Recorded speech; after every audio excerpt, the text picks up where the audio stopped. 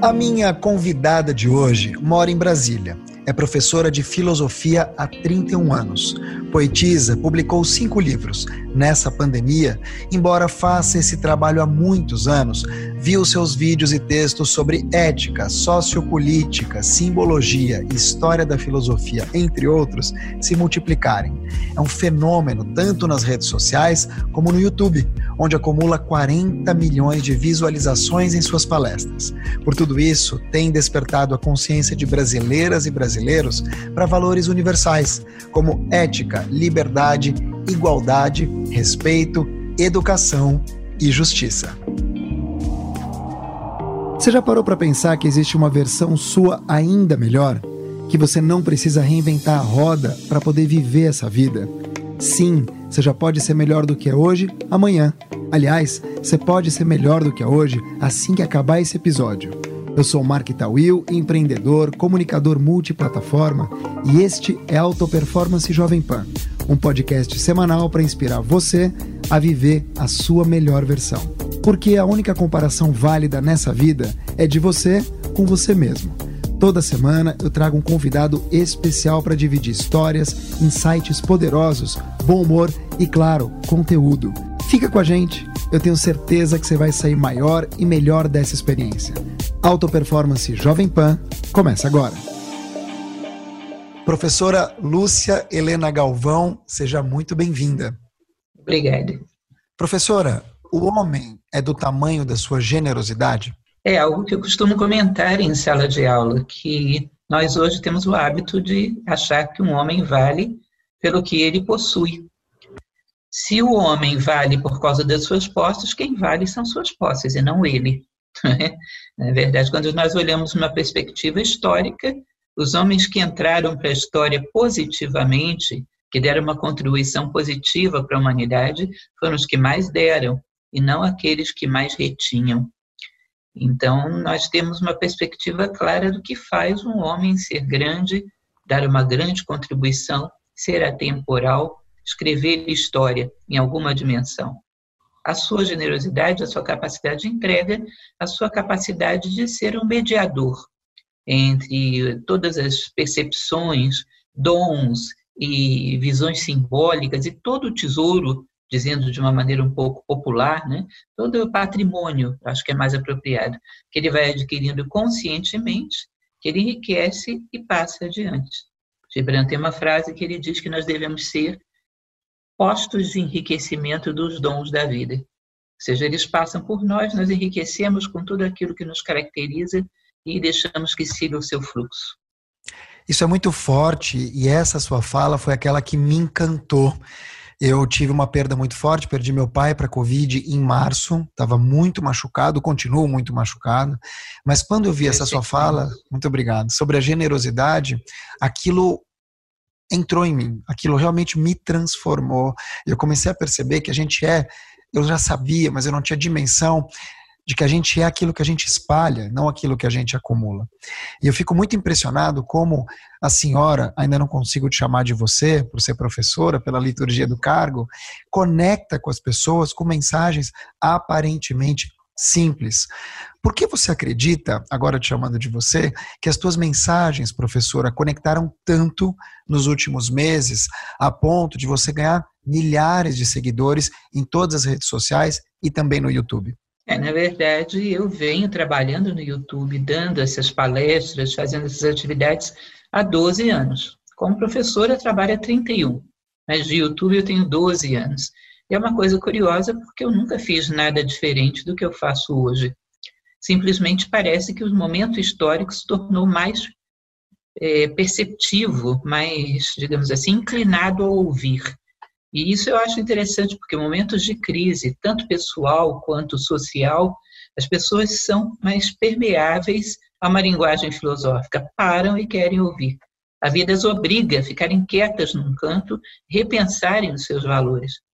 Eu acho isso curioso, porque se você imagina hoje, eu tenho 56 anos, eu já olho para trás e quando me perguntam quais foram os momentos que mais te fizeram crescer, foram exatamente os momentos mais difíceis.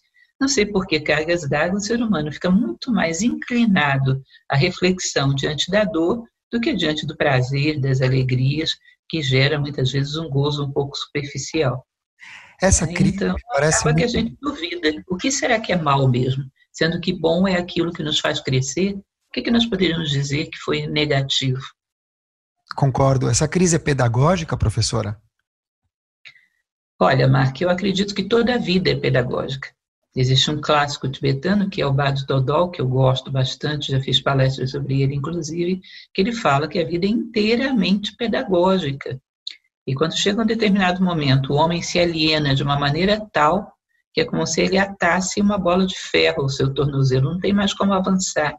Ele está tão desconectado, tão carregado de memórias inúteis, tão alienado, que já não aprende mais nada. E ele diz, bom, nessa hora essa pessoa escolheu morrer. Porque se não há possibilidade de aprendizado, não há sentido para a vida. A vida só executa. É o gosto do freguês, como se diz popularmente. Então, a vida inteira é pedagógica. O que essa crise nos provocou, como todas as crises, foi sair um pouco da arena e vir para a arquibancada e olhar a nossa vida. Fomos obrigados a parar e olhar a nossa vida e julgar o que estávamos fazendo de fato. Às vezes eu acho engraçado as pessoas dizerem, quando vamos voltar à normalidade? E eu pergunto de volta, quando estivemos na normalidade? Não me lembro desse dia, não me lembro desse dia. Talvez agora a gente aproxime um pouquinho dela, pelo menos alguns. Mas a normalidade ainda é algo a conquistar. A normalidade, humanamente falando, ainda é algo a conquistar. À luz da filosofia, como é que a gente pode se reinventar num tempo de tanta perda, de tanta dor? Olha, ontem eu conversava com um grupo que eu achei maravilhoso, me marcou muito, uma experiência com os pacientes da doutora Ana Cláudia Quintana, que estão todos eles acometidos de uma doença grave, e nós comentávamos um pouco sobre isso, sobre como a gente pode fazer com que a dor se reverta numa coisa muito maior, quando a gente para de pensar tanto assim em nós mesmos. Uma coisa fundamental para aplacar a dor é você começar a pensar na dor alheia. A sua se minimiza, encolhe, às vezes até desaparece. Nós temos feito em Nova Acrópole um trabalho de distribuir cestas básicas por aí. É um negócio tão incrível, Mark. Você chega na porta das casas, porque as pessoas estão passando muita dificuldade, muita mesmo. O pai de família perdeu o emprego, eles estão todos confinados lá dentro e não tem jeito, não tem como comer, não tem nada. Aí você chega com uma cesta básica, a moça diz, olha, não vai adiantar muito obrigada, mas não vai adiantar porque a gente não tem mais dinheiro para comprar o gás. Porque o gás triplicou de preço. Ou seja, tem um espertalhão que se aproveita da situação de miséria para triplicar o preço do produto deles. Aí você corre atrás de ver como é que coloca gás na casa daquelas pessoas, as pessoas estão numa situação lamentável. E quando a gente começa a perceber isso e se comprometer com isso, a nossa dor vai minguando, até ficar ínfima.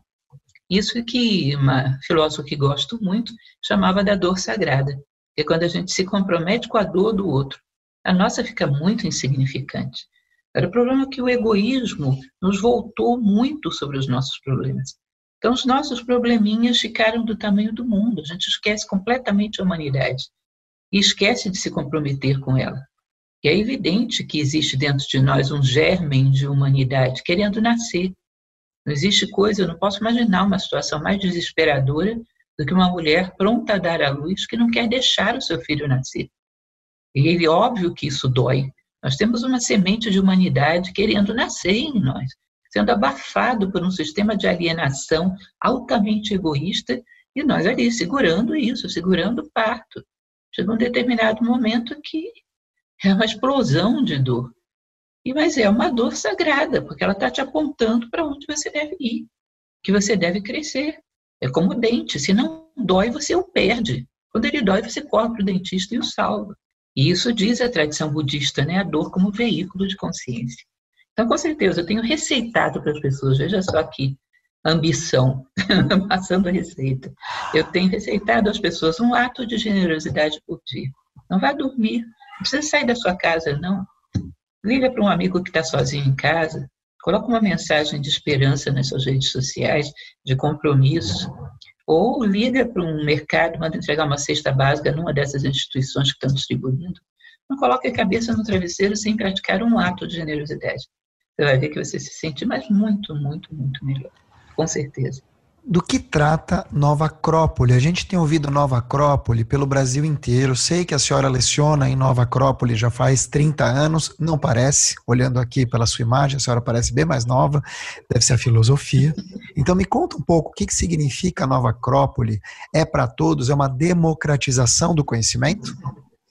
Na verdade, você vai perceber que se você volta lá no berço da filosofia ocidental, que é a Grécia, ali havia um foco muito forte. A filosofia tratava de ajudar os seres humanos a visualizarem um sentido de vida humano, para que a sua vida estivesse direcionada e, portanto, eles não se perdessem no caminho e pudessem fazer escolhas. Porque quando eu sei para onde eu vou, eu posso fazer escolhas corretas, eu posso saber o que me convém e o que não me convém, posso saber, inclusive, qual é a minha identidade. É aquilo que a tradição oriental diz, né? Meu nome interno está no horizonte. A Lúcia é aquela que quer ser mais fraterna e mais justa. Pronto, eu sei quando eu sou a Lúcia e quando eu estou fora de mim. Essa ideia da identidade é muito interessante, te protege de manipulações e tudo mais. Não é uma identidade qualquer que cada um escolhe, é a identidade humana, fincada em valores, virtudes e sabedoria, como o ápice de uma pirâmide. Cada um sobe pela face que melhor lhe convém, segundo o seu perfil. Mas o ápice é a humanidade mais plena que você possa conceber. O ápice é a condição humana realizada. Então, a filosofia trabalhava com isso, sentido de vida e formação em valores. Ou seja, uma vez que você sabe aonde você vai, eu vou te ajudar a usar essa caixa de ferramentas que veio no seu kit ser humano. Vou te ensinar a usar generosidade, fraternidade, bondade, o próprio amor, tá? Que ajudar a desenvolver esse sentimento, para que não vire posse, para que não vire egoísmo. Então, esse era o foco da filosofia no seu período tradicional. Com o passar da história, e aí houve algo aí pelo século XVIII, principalmente. Podemos dizer que começou um pouquinho antes e depois se alongou ao longo da história. O desenvolvimento da ciência impactou muito a imaginação da humanidade. E o que ocorreu é que as humanidades, em geral, quiseram correr atrás da ciência, no sentido de copiar os seus métodos, de seguir um critério semelhante. Não digo que isso seja mal, porque correr atrás da ciência implica numa necessidade de seriedade naquilo que se faz. Mas digo que muitas vezes é inadequado, porque os métodos das humanidades não podem ser idênticos aos das ciências. Trata de uma natureza que muitas vezes não é verificável num laboratório. Tem certos meandros aí que têm que ser considerados. Então, a filosofia, não digo que isso seja ruim, isso trouxe suas vantagens, mas ela se dedica muito às categorias, a conceitos e à discussão exaustiva de conceitos. Isso faz com que ela se torne, às vezes, um pouco erudita demais, distancia um pouco das necessidades do homem, da arte de viver.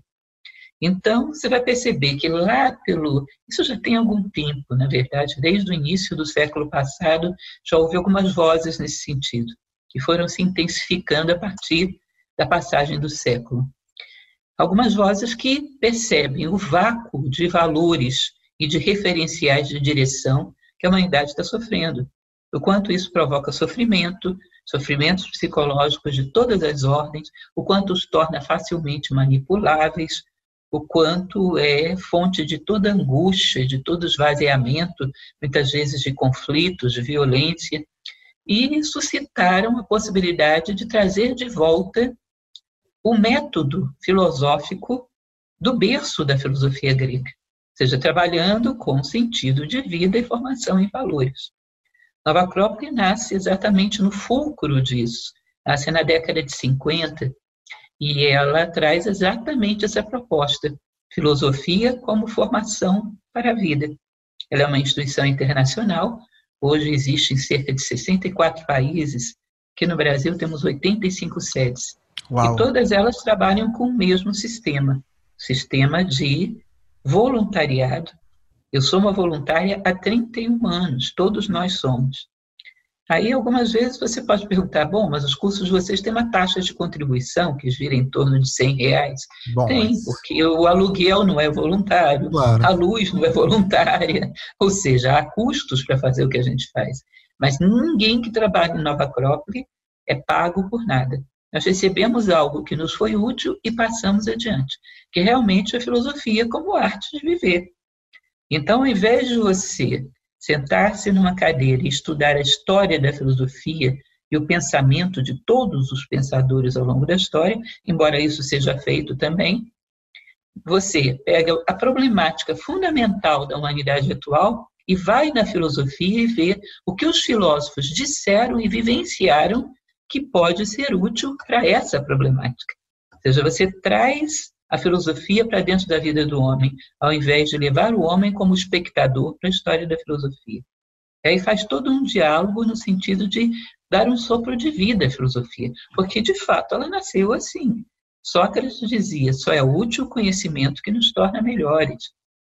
Então, basicamente, o que o Nova Acrópole faz é isso. O que nós temos no YouTube, esse nosso canal que a gente tem sustentado com muito carinho pelos últimos 12 anos, é uma amostra do que se faz em sala.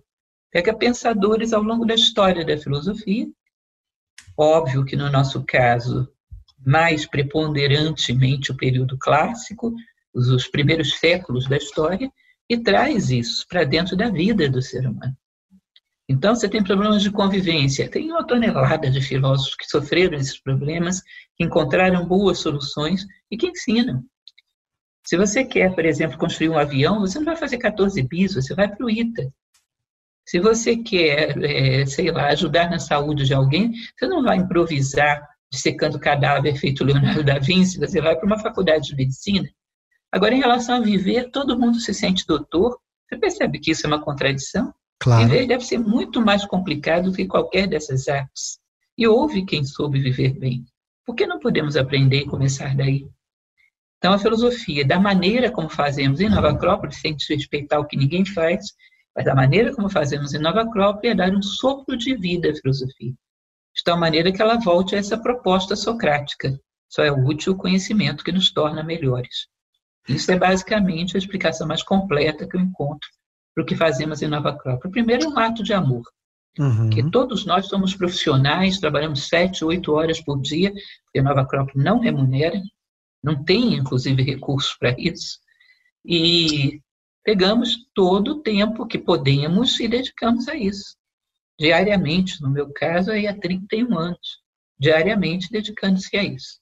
Também é um ato de amor e de generosidade e um grande amor pela filosofia, como essa capacidade de promover a natureza humana, trazê-la à tona. Que faz toda a diferença, né, professora? Eu tenho lido, ouvido muito mais sobre filosofia depois que comecei a acompanhar você, ou a senhora, mas eu me pergunto por que a filosofia tem tanto poucas mulheres, ou tantas poucas mulheres, porque eu vejo os grandes nomes da filosofia, os grandes filósofos, os novos filósofos, e aí aparece professora Lúcia Helena Galvão. Claro, existem outras, mas falta mesmo uma presença feminina. A senhora concorda ou discorda? Não, eu concordo. É evidente que se você for desenvolver uma arte, seja ela qual for, ou ciência, ou política, ou religião, isso vai ser embebido pela cultura daquele momento histórico onde está acontecendo. Evidentemente, na filosofia ocidental, insisto nisso, se você considerar que filosofia é amor à sabedoria, ninguém vai me convencer que egípcios, hindus, chineses não amavam a sabedoria. Tinha uma outra forma, menos racional de desenvolver isso, mas tinham também. Você vai perceber que a filosofia ocidental nasceu numa cultura que tinha sua boa dose de machismo, não há como negar. Embora hoje cada vez mais existam pesquisas que mostrem a influência preponderante do Egito na Grécia. E o Egito já não tinha essa cultura tão machista assim. A mulher tinha um papel bem mais relevante, mas a Grécia tinha. Hoje você tem pela frente uma Idade Média, que tinha mais ainda. E ainda nos nossos dias isso persiste. E mesmo com o despertar do feminino, há exceções. Você vai ver que, por exemplo, a escola pitagórica, que aceitava tanto homens quanto mulheres, tem uma boa lista de mulheres que foram grandes filósofas. Inclusive, a própria esposa de Pitágoras era uma filósofa de muito nível. Então, o que acontece é que quando vamos lembrar da escola de Pitágoras, lembramos predominantemente de nomes masculinos. Seja mais um problema do nosso momento histórico do que propriamente da escola. Mas, de qualquer forma, a mulher, que nesse momento começa a perceber que ela pode tudo, ainda assim há uma dificuldade, porque o feminino e o masculino são papéis que a natureza criou, que têm a capacidade de fazer tudo, as mesmas coisas, só que cada um com uma visão diferenciada, porque cada um tem um potencial diferenciado. Então, eu posso fazer a mesma coisa que você, mas vou ver as coisas de um ângulo que não é idêntico ao seu. Isso é muito propício, porque juntando os dois ângulos, fazemos uma obra completa. Senão temos uma obra que se equilibra numa perna só, é um saci-pererê. Então, as mulheres, quando querem fazer as mesmas coisas que os homens, e eu acho isso justo, elas querem fazer do mesmo jeito que os homens fazem. E isso limita muito o seu potencial. Que aí Sim. fica uma espécie de machismo. Para mim, machismo não é a imposição do homem sobre a mulher, é a imposição da visão de mundo masculina sobre a feminina. Isso pode ser feito por uma mulher. Isso pode ser feito por uma mulher. Eu percebo que uma das coisas mais bonitas que existe dentro da filosofia é visão simbólica. Mark, você não sabe como as mulheres têm facilidade para isso. Ver todos esses símbolos, todos esses mitos da humanidade e encontrar um sentido ali, porque ela tem uma certa tendência para isso, para a intuição, para uma percepção, que vem muito desse aspecto da maneira afetiva de ver o mundo, abre portas. E hoje nós temos uma sociedade que é rasa feito um pires, não consegue ver além das aparências. E como? Então, a partir do momento que a mulher começar a aceitar a sua forma de ver as coisas, que não é inferior ao masculino em nada, é complementar, como o tal, o yin e o yang. Nenhum dos dois é menor do que o outro, senão não encaixa. E quando encaixa, roda, tem um movimento muito rápido. E roda a humanidade. Quando cada um complementa o outro, sendo aquilo que é. Nem dois seres humanos do mesmo sexo são idênticos. Por que homens e mulheres teriam que ter uma visão idêntica da realidade? Não, complementar. Acho que quando as mulheres entenderem isso e valorizarem isso, vai começar a despertar um tipo de filosofia maravilhosa, porque filosofia e simbolismo é uma união indissociável. Que lindo. Professora, Steve Jobs, fundador da Apple, certa vez disse que trocaria toda a sua fortuna por 1 hora com Sócrates. Você, professora Lúcia Helena Galvão, qual filósofo gostaria de conhecer pessoalmente? Se tivesse alguns minutos com ele, o que a senhora perguntaria? Deixa eu te contar uma coisa, Mark. Você já viu que eu falo demais, né? Me desculpe por isso. Imagina, jamais. Se todo mundo falasse o que a senhora fala, do jeito que a senhora fala, com a densidade, complexidade, acima de tudo, carisma, o mundo seria outro. Muito obrigada. Vou te contar uma coisa. Imagine você que eu fiz um cursinho de informática numa lojinha que tem ali na sobreloja do comércio da esquina.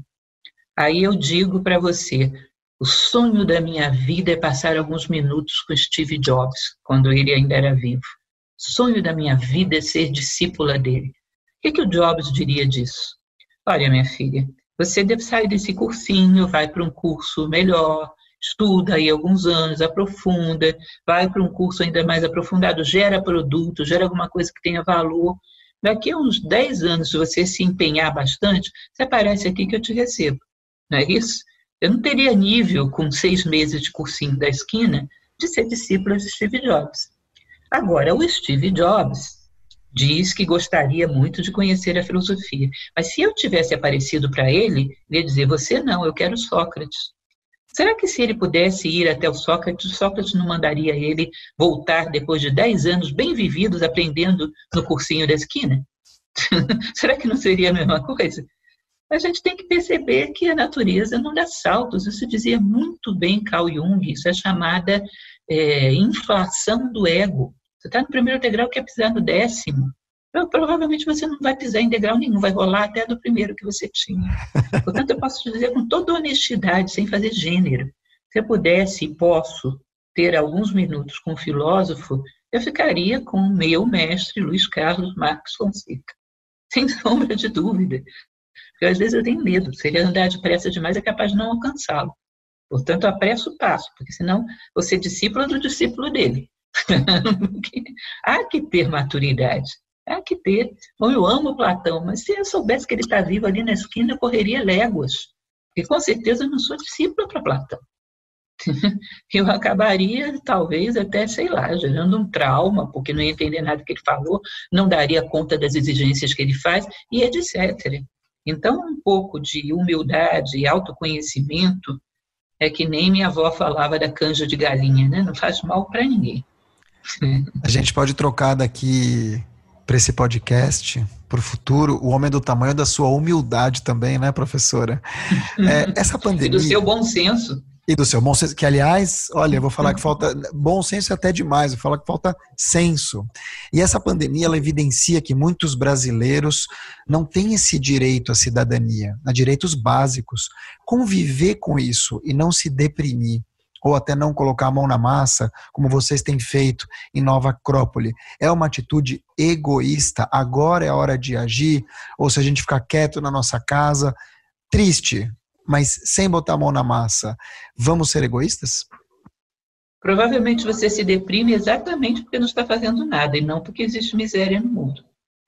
Porque quando você está ativo, fazendo alguma coisa... Eu tive uma live linda um dia desses, Mark, com uma doutora chamada Ana Beatriz Barbosa. Ela é uma psiquiatra de bastante renome e uma pessoa linda. E eu falava com ela, doutora, eu tenho uma experiência pessoal de que quando as pessoas estão praticando bem, seja qual for a sua mazela, seja qual for a sua patologia, elas melhoram, elas se sentem muito melhores. E ela me confirmou isso com a experiência clínica que ela tem, como psiquiatra. É óbvio que não se dispensa um tratamento, mas a prática do bem é uma terapêutica de uma eficiência tremenda. Portanto, quando a gente está se deprimindo, provavelmente já está abrindo mão daquilo que poderíamos fazer. Ah, mas eu não vou resolver o mal do mundo. Olha, pelo amor de Deus, faça o melhor que você pode, dê exemplo. Aquele que faz o seu melhor faz tudo o que se pode esperar dele. Uma frase dessa mesma filósofa, que eu gosto muito, do século XIX, Blavatsky: quem faz o seu melhor faz tudo o que se pode esperar dele. E pode tranquilamente dormir o sono dos justos à noite, em paz com céus e terra. Ou seja, ainda que o palco seja muito limitado, porque o palco da vida sempre é limitado. A expectativa de vida no Brasil hoje, se não me engano, está em 76,6 anos. Isso é um palco limitadíssimo. Mas dentro dele, eu dou o meu melhor espetáculo. O meu palco está trancado dentro de casa numa quarentena. Dá para fazer alguma coisa? Dá para fazer muita coisa. Se me trancassem dentro de um cubículo, ainda assim eu ia tentar fazer alguma coisa. Pelos meios de comunicação que eu tenho, nem se fosse jogando cartinhas por cima do muro. Eu ia tentar fazer alguma coisa. Tá? Ou seja, dentro do espaço que te é dado, dê o seu melhor. Eu brinco com os meus alunos de técnica de estudo, Mark, sobre fazer síntese, que o pessoal tem uma dificuldade tremenda nisso. O ser humano hoje é muito disperso. Eu digo: Branca de Neve e os 7 Anões, me conte em 30 segundos. Todo mundo fica enrolado.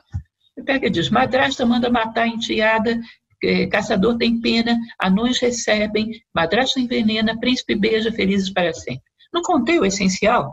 Contou. Contei. Agora me dá 3 horas que você vai ver. Você não vai aguentar. Vou te falar de onde veio o mármore Carrara da escadaria do Palácio da Madrasta, mas vou mesmo. Vou fazer a festa. Ou seja, conforme o palco que você me der, eu faço o meu melhor, e a vida é assim. Uhum. A vida sempre vai ser um palco limitado. Tem que saber dar o seu show ali dentro. E parece que quando encolhe o palco, mais o artista se depura. É assim que funciona. Eu gosto é forçado muito a desenvolver suas habilidades. Eu gosto muito dessa frase, que é uma frase que eu sei que a senhora também gosta. A evolução é a depuração do gosto. Isso, sim. Ela pertence a um filósofo do século passado chamado Nilakanta Sirihan. Eu tenho uma série de palestras sobre ele. Ele só tem tiradas maravilhosas, era um cidadão incrível. E essa é dele. Evolução nada mais é do que a depuração do gosto. E isso complementa com uma frase de Platão, que ele dizia que caráter nada mais é do que pegar essa capacidade natural do homem de gostar de determinadas coisas e rejeitar outras, e educá-lo para gostar daquilo que lhe faz crescer como ser humano e rejeitar aquilo que o evolui ao estado de besta, aquilo que o bestializa. Então, trocar os nossos gostos, depurar o gosto, aprender a gostar daquilo que te faz crescer. Isso é o bom, que nem sempre é sinônimo do agradável. porque nós fomos mal formados e achamos agradável muita coisa que é bestial, brutal e vulgar, enfim, um monte de coisas, agressiva. Portanto, há que reformar o nosso caráter. E isso significa aprender a depurar o gosto. Porque aí vamos por dever e por querer na direção correta. Essa experiência incontrolável, essa experiência que revela desigualdade, escolha, que é a Covid-19, para falar do que a gente está vivendo hoje, ela vai nos fortalecer ou nos enfraquecer? A gente corre o risco de conviver com uma sociedade ainda mais adoentada, professora? Olha, eu vou repetir para você uma história que você já deve ter ouvido 1000 vezes, porque eu sei que você conhece o meu trabalho, mas é a melhor história que eu conheço, portanto eu tenho que repetir. Perguntaram a Sócrates, os seus discípulos, se ele, amarrando os 30 tiranos de Atenas e falando para eles por várias horas, quando soltassem, eles teriam se tornado filósofos, porque ele era tão maravilhoso que os seus discípulos achavam que ele podia isso. Aí ele riu e falou, olha, minha mãe, Fenaretes, era uma parteira, e era uma excelente parteira, mas tem uma coisa que ela jamais seria capaz de fazer, que era dar à luz a uma mulher que não estivesse grávida. Entende isso? A pandemia ou qualquer outra coisa que você possa imaginar, ela é uma chacoalhada forte, mas ela não é capaz de dar à luz a quem não esteja grávido. Quem está grávido de transformação, quem esgotou um patamar de consciência, quem não estava mais suportando viver do jeito que vivia, esse pode ter uma modificação significativa.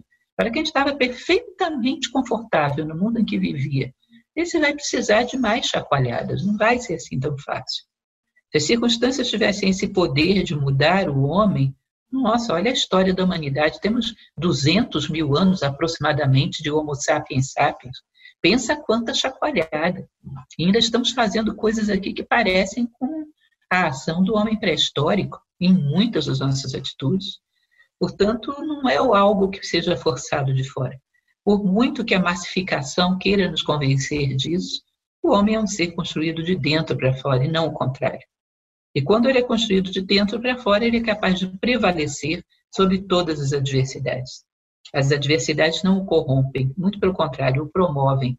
Dão a oportunidade dele afiar ainda mais as suas ferramentas e sair maior do outro lado. Mas há que atingir esse estágio, há que engravidar de humanidade, de humanismo, de filosofia. Essa gravidez é necessária e não pode ser forçada. É o momento de cada um.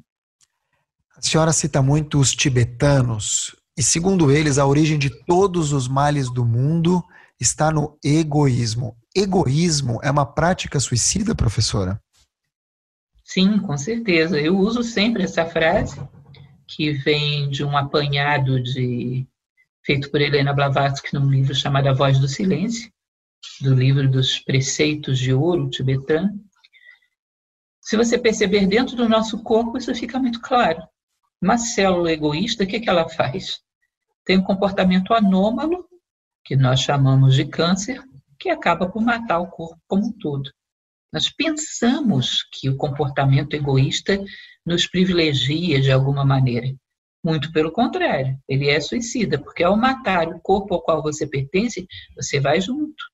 E o corpo ao qual pertencemos, como humanidade, como sociedade, já está dando alguns sinais de estertores de morte. É um nível de violência, um nível de proveito do homem sobre o homem. Olha, eu vou te falar uma coisa com toda honestidade, Mark.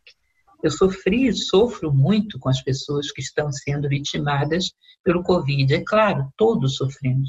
Mas existe uma coisa que mais do que me faz sofrer, quase que me mutila, é ver as pessoas que estão tirando proveito do Covid para se dar bem, para causas pessoais e egoístas, tirando proveito da miséria, da morte, do sofrimento do outro.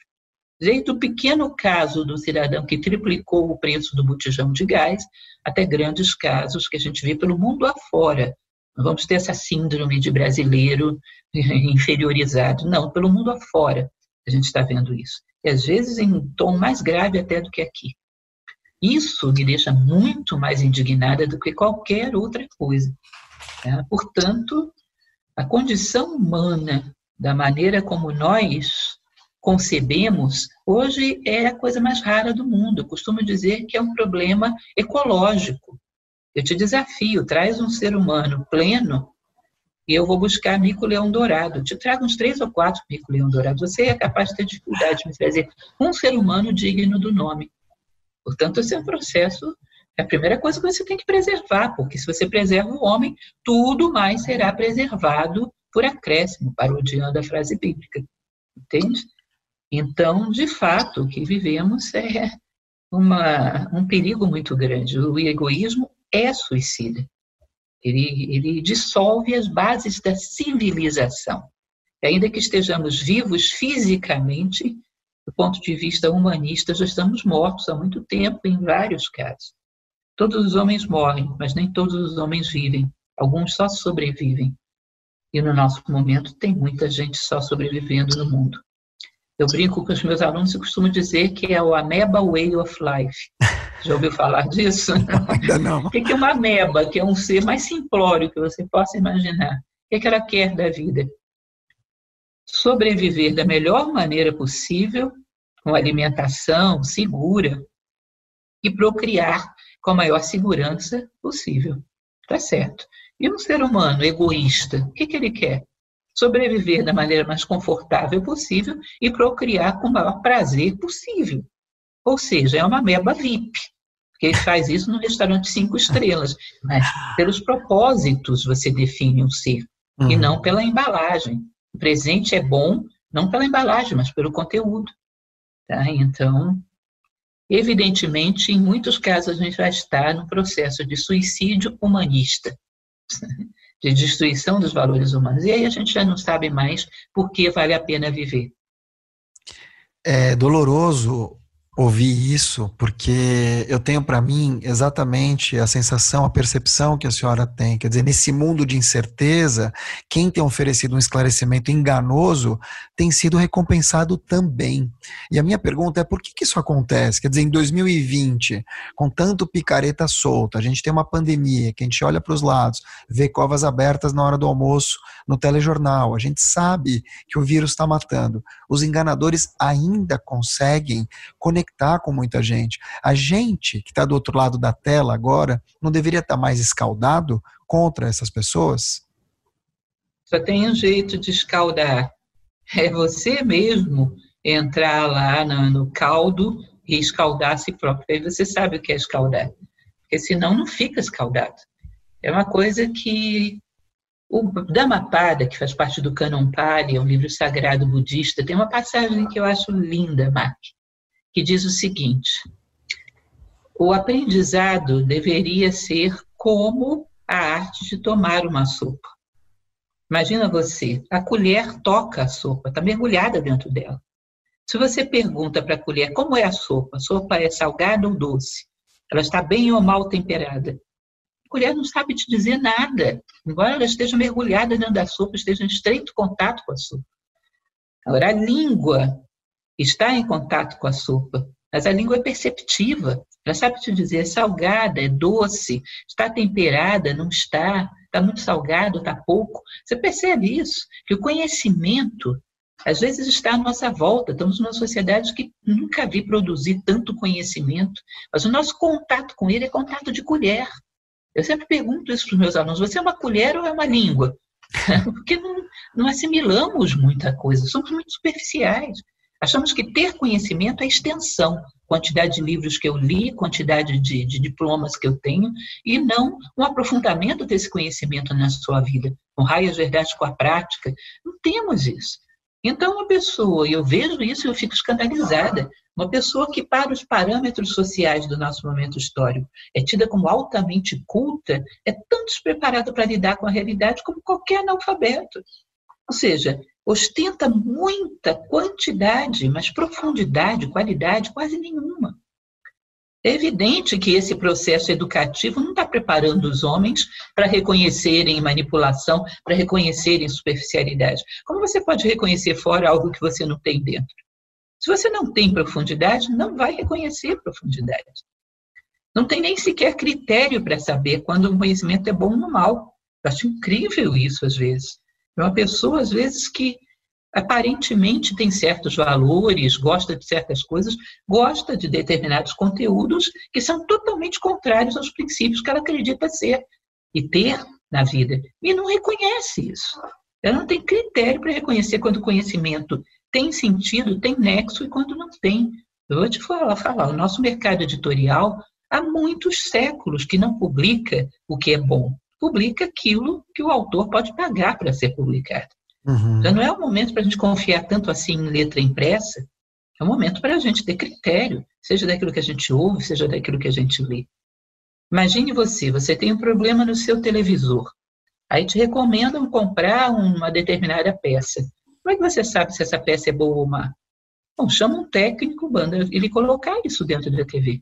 Aí você liga, vê se a imagem melhorou, se o som melhorou, se ela está funcionando melhor como televisor. Como é que você sabe que um conhecimento é bom? Bota dentro da tua vida e vê se você funciona melhor como ser humano. Você percebe isso? Existe um sábio que eu amo demais, que é da escola Vedanta, Shankaracharya, que ele diz: um remédio só surte efeito não quando você pronuncia seu nome, mas quando você o ingere. Já pensou que situação cômica? Você compra um remédio e fica lá repetindo ácido acetil salicílico, mas não toma o bendito remédio. Assim é com conhecimento. Está cheio de decoradores de bula por aí, que sabem te falar a bula inteira em 3 línguas diferentes, mas que não tomaram o bendito remédio. Não são seres humanos essencialmente diferentes de ninguém. Não são os seres humanos a quem você confiaria para te dar um conselho sobre um problema íntimo. Não são seres humanos que você confiaria colocar o seu dinheiro na mão deles. Isso são coisas muito óbvias, que a maneira como estamos lidando com o conhecimento não está gerando profundidade. E o que nos protege é profundidade e não extensão. Portanto, aí a gente tem uma visão do conhecimento que bate com aquilo que eu te falei lá no início, que é essa tentativa de recuperar a filosofia que buscava a profundidade e não apenas extensão. Sem querer criticar ninguém, me entenda bem. Não estou querendo aqui denominar a academia ou pensador nenhum, porque aí dentro há de tudo. Em todos os lugares há de tudo. A gente que é profunda, a gente que não é. Mas o fato é que a maneira como a gente está lidando com as pessoas, do ponto de vista da educação, não está incentivando isso. Não sei se você concorda comigo nesse aspecto, mas não está incentivando profundidade. Concordo plenamente e fico também me questionando aqui como a filosofia tem entrado nas empresas, ou seja, a senhora mesmo a sua mensagem tem sido levada a empresários, a empreendedores, a times, a equipes.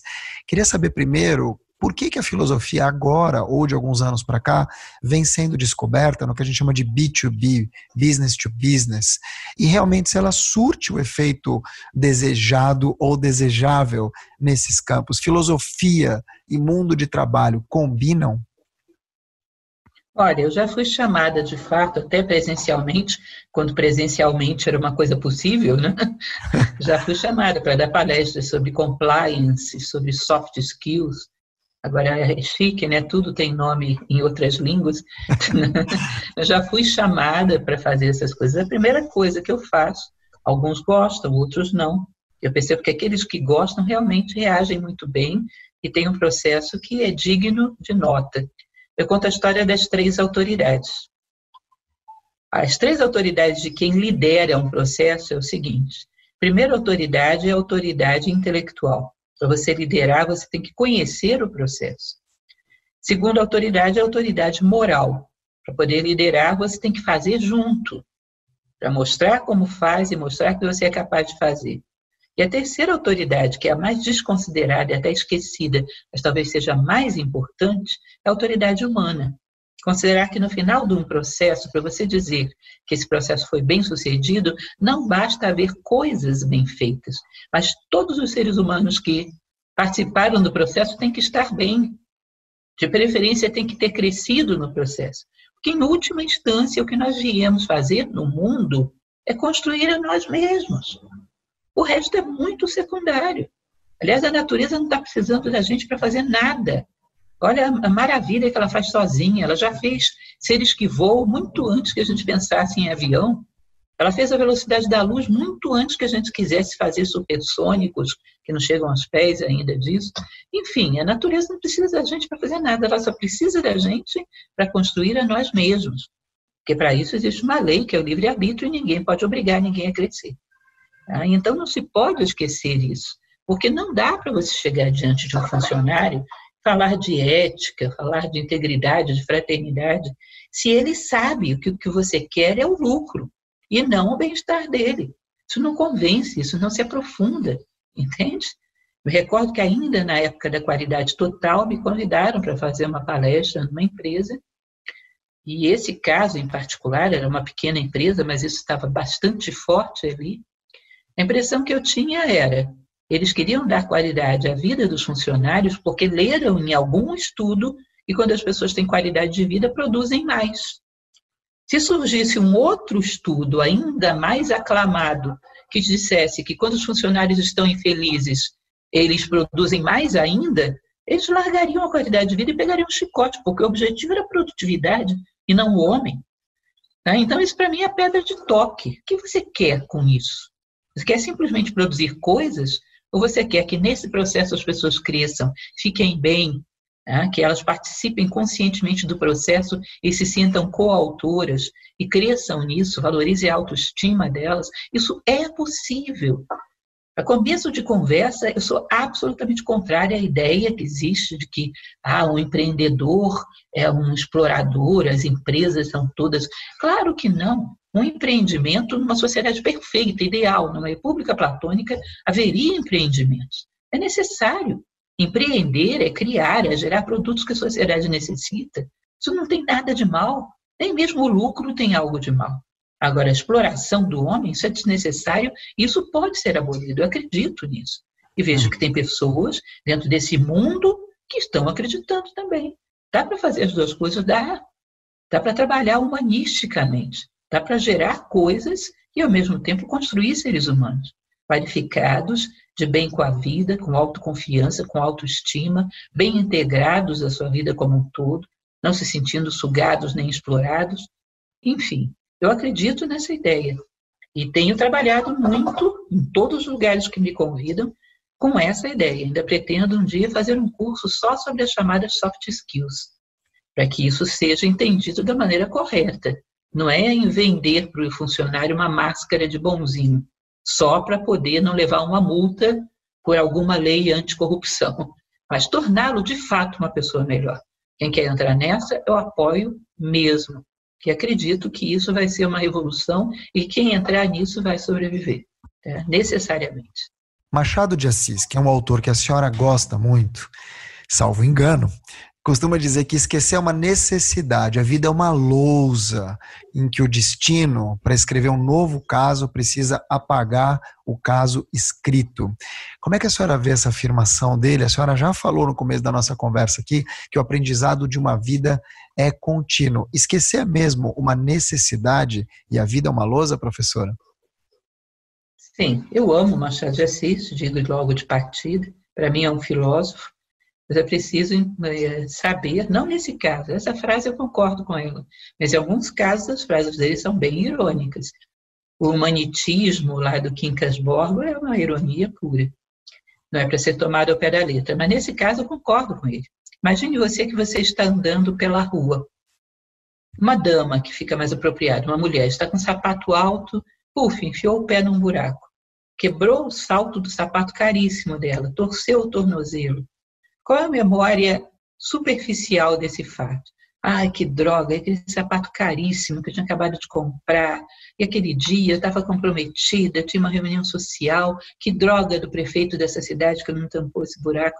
Você percebe que isso é uma memória que se daqui a 10 anos eu perguntar para você quem era o prefeito daquele dia que você torceu o pé?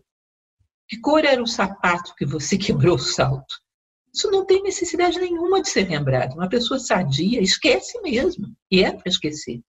Agora, uma pessoa que tem profundidade desse mesmo fato, meteu o pé num buraco, torceu o pé, quebrou o salto, torceu o tornozelo, o que ela lembraria, o que ela extrairia de memória sadia disso? Desatenção provoca acidente, provoca dor. Ou seja, pela vida fora, ela teria um critério de tentar evitar a desatenção. Porque sabe que isso é abertura para situações dolorosas e desnecessárias. Evitaria desatenção, evitaria dispersão. Isso é uma memória sadia, que aprofunda os fatos da vida e extrai deles a sua essência, para sair daí maior. Então, existe uma memória superficial. Os indianos costumam dizer que são duas mentes, inclusive. O kama manas, que é a mente de desejos, que só guarda banalidade e superficialidade, e o manas, que é a mente pura, que guarda o extrato, a essência da vida. Essa memória da essência da vida é necessário que você, em primeiro lugar, tenha, porque precisa que você viva isso com profundidade para guardar isso na memória, e, em segundo lugar, carregue com você pela vida fora. A memória superficial, a melhor coisa que você faz é esquecer, porque só vai gerar trauma. Você fica fixado naquilo e se nega a aprender. Pendura uma etiqueta naquele fato. Não aceito aprender com isso. Trauma. Toda vez que bate a consciência ali, dói de novo. Não soube processar a vida. No final das contas, quando você estiver diante da morte, o que você vai ter de fato? A essência da experiência que você guardou, que aprendeu através dos fatos. Percebe isso? Então, aquele que não extraiu nenhuma memória profunda dos fatos chega diante da morte de mãos vazias. E dizem que é uma experiência muito dolorosa. Então, esquecer o que deve ser esquecido, guardar aquilo que deve ser guardado. Como uma paródia, uma metáfora, a frase bíblica: a César o que é de César, a Deus o que é de Deus. Ao esquecimento, o que é de se esquecer. E a memória, o que é de se guardar. Eu sei que a senhora deve ouvir isso todos os dias, mas eu conversaria horas com a senhora se eu pudesse. Mas eu preciso fazer uma última pergunta, infelizmente. Eu sei que a senhora tem horário. Falando de Brasília, professora, nesse momento, eu estou aqui em São Paulo. Sim, estou em Brasília, na minha casa, na minha biblioteca. Estou vendo. Quantos livros a senhora lê? Essa não é a última pergunta, mas quantos livros a senhora lê, vamos dizer, por mês ou por ano?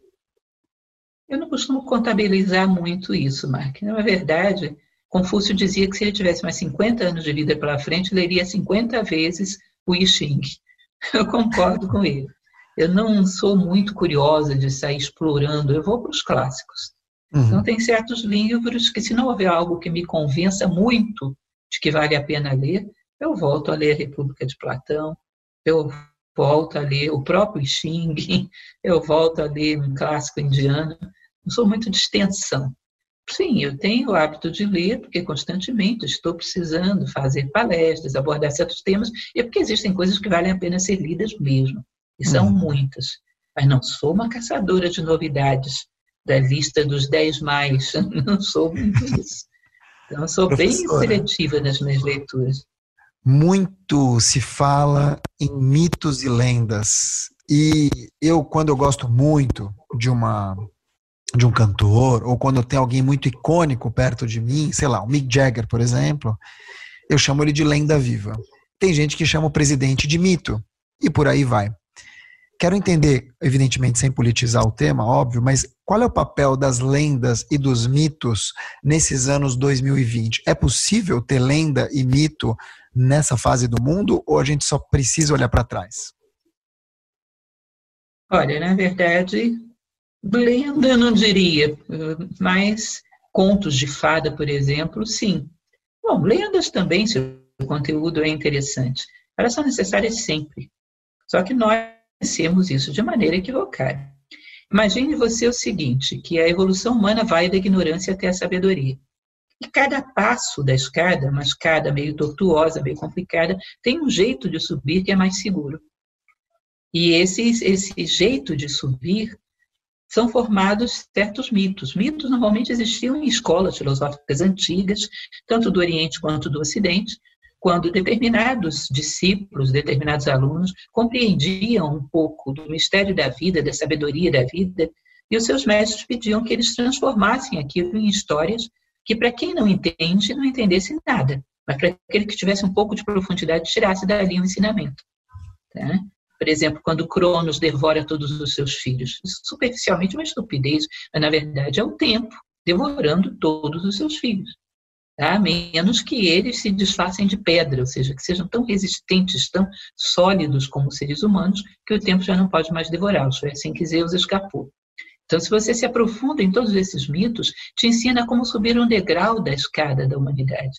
Mas os mitos são, em geral, na sua essência, generalidades. ou seja, é necessário solidez para crescer como ser humano. Isso é um mito.